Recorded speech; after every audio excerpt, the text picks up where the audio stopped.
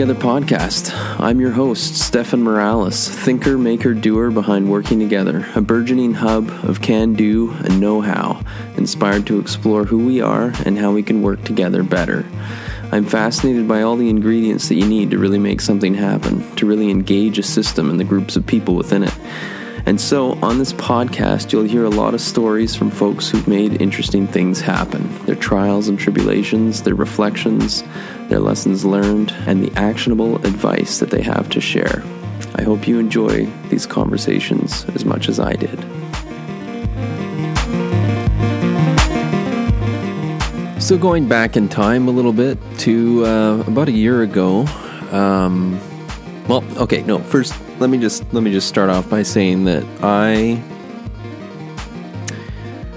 was not trying to be a major downer there with the song that I just posted, but it came up, it welled up from within me, and I just needed to share it. I needed to put it out there. So anyways, there it is. It's a little dark and a little explicit, I guess, as well. But I just felt it within me, and there it is. It's out there for the world to hear and listen to.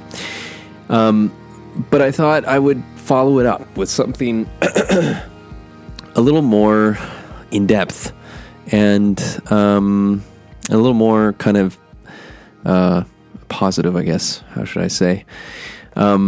And so this is going back to a post that I made on the blog about a year ago, actually. A post called Humanity's Celebration of Renewal. The sun stands still and we party.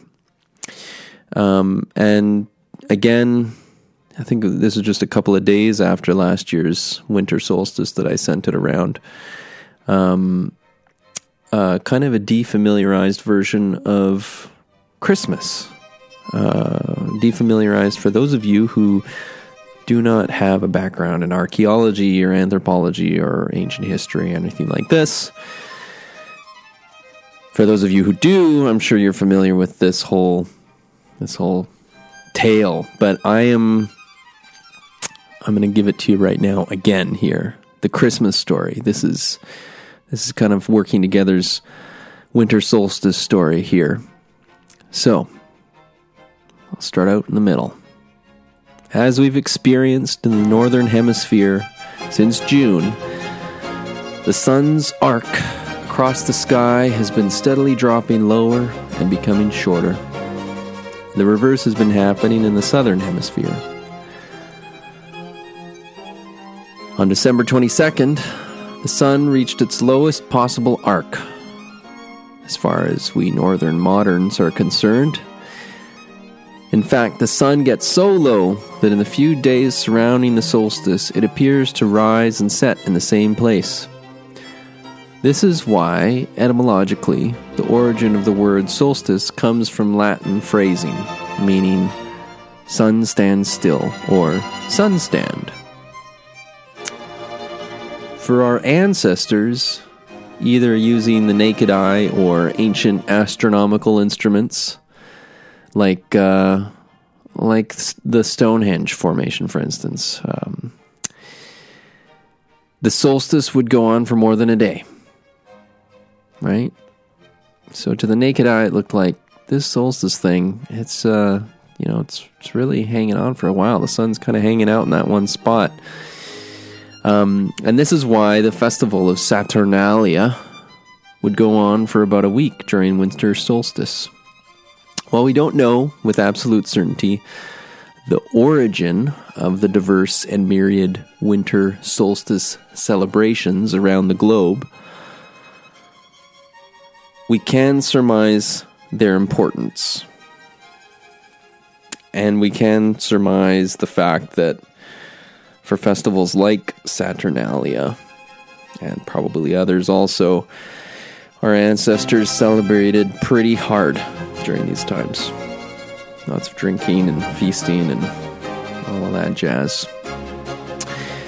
So here's a quote that I pulled from the internets at the time. Another quote here. So people were economically dependent on monitoring the progress of the seasons. Starvation was common during the first months of the winter, January to April in the northern hemisphere, or July to October in the southern hemisphere. These are also known as the famine months. In temperate climates, the midwinter festival was the last feast celebration before deep winter began. Most cattle were slaughtered so they would not have to be fed during the winter, so it was almost the only time of year when a plentiful supply of fresh meat was available. The majority of wine and beer made during the year was finally fermented and ready for drinking at this time. Feast before famine. Empty your stores to show your appreciation for the renewal of the year. Eat, drink, and be merry, for tomorrow we may die. While we don't know for sure, we can imagine that these celebrations had their origin in a shared anxiety. There must have been some uncertainty as to whether or not our days were going to continue to shorten, and for how long. An ancient fear, perhaps, that the sun would continue to fall and fall and fall into darkness, never to return unless we humans intervened with anxious vigil or antic celebration. How we dealt with this anxiety was through the celebration. Our ancestors' social inventiveness lay in their ability to come together and have a good party. Today, we know that every year the sun will come back, unless the Earth is knocked off its current axial tilt or orbit, which I hope never happens, because that would be the worst. We know today that that's not going to happen, hopefully, fingers crossed.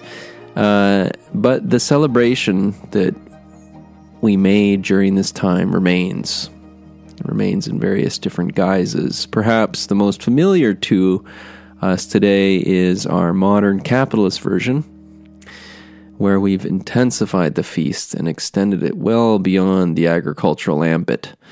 We give it all sorts of gifts to each other, spending our money and supposedly stimulating the economy through our intensified exchange. And this is our economic inventiveness that has sprung up around the winter solstice. But instead of the fever pitch of shopping, what better time to really show your support for the sun and all that it does for our lowly little planet and the earthlings upon it than by having your own little Saturnalia. Let us reinvent our traditions. Let us come together. And most importantly, let us have a good time as we celebrate the sun standing still and intervene with anxious vigil or antic celebration to encourage its return. Happy holidays, everybody.